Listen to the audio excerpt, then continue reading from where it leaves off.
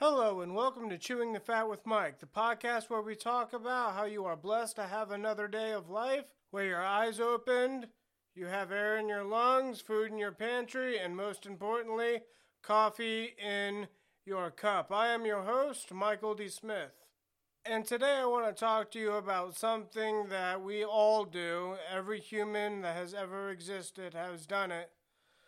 It's called growing older. Because today is my 31st birthday. While some of you may say, oh, you're still a baby, I do not feel as young as I was. I feel a little seasoned in my more mature years. And for my birthday this year, I've gotten pretty much everything I've wanted, and that is for a happy and healthy family.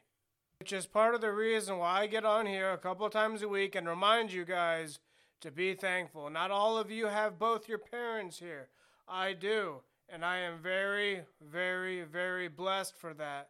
However, sadly, I did lose my grandpa about 4 months ago. And yes, before you even ask the question, I was very close to him. I grew up 2 blocks away from him, and I live basically across the street and on the other side of that block from where he's lived ever since my dad was born.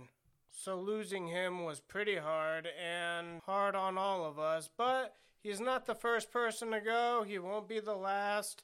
And, while it hurts and everything, it's something we all go through. We all experience some sort of loss, but we have to remember the good times we had. And I had a lot of times with him. I hung out with my grandfather all the time.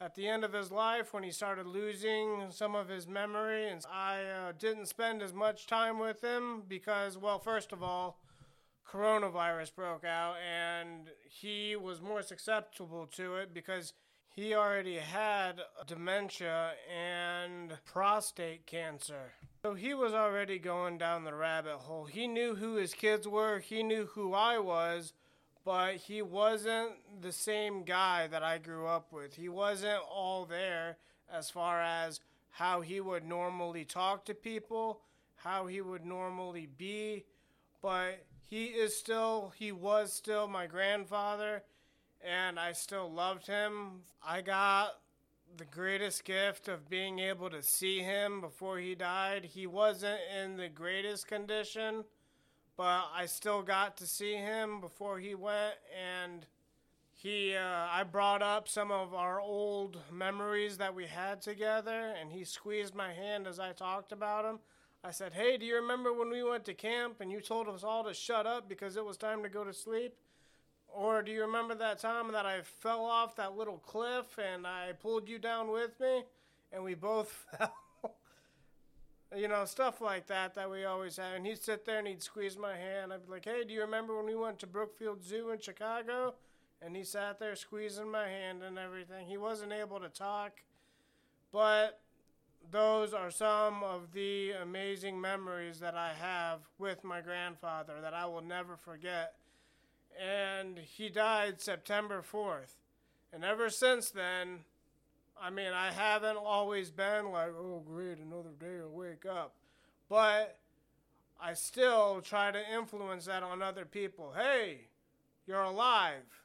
You got air in your lungs, food in your pantry, and most importantly, coffee in your cup. And I try to instate that into people every single day that I'm on here. You have to remember that nothing's permanent. Nothing is guaranteed. Nothing is promised in this life. So everything that you have is a gift. Everything that you wake up to, that you take for granted, is a gift.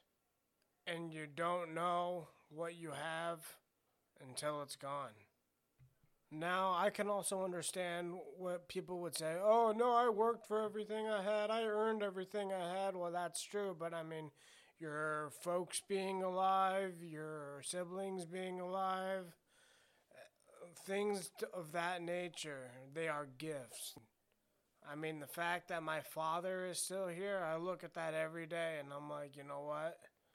That's pretty badass because he suffered from kidney disease and he was on dialysis for a little bit. And we were going through our own issues, but he's better now. He's had a transplant and he's, he has a PS4 and I bought him Red Dead and he's been playing that for a while. So he's having a good time. And it was his dad that passed away, my father's dad. And I knew that eventually it would happen. I understand that everything that is born eventually has a day where it dies. I understand that.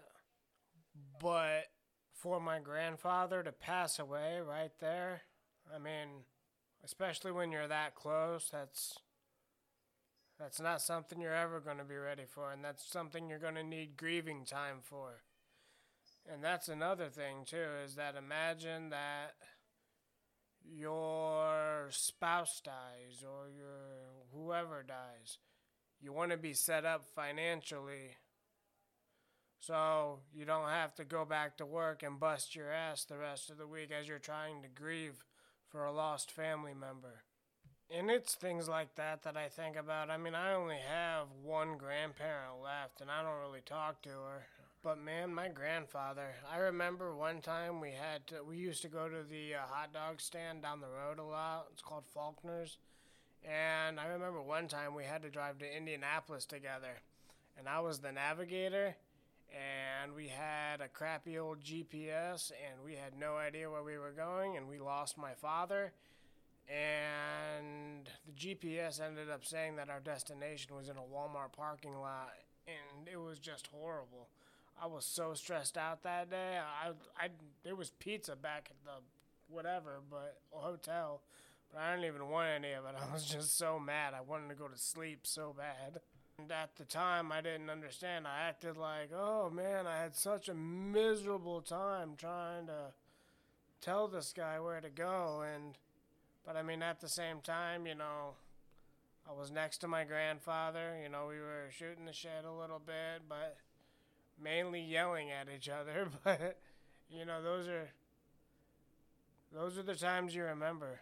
And those are the memories that cannot be taken away. And I know it's a sad thing to think about, but at the same time, I'm not sad.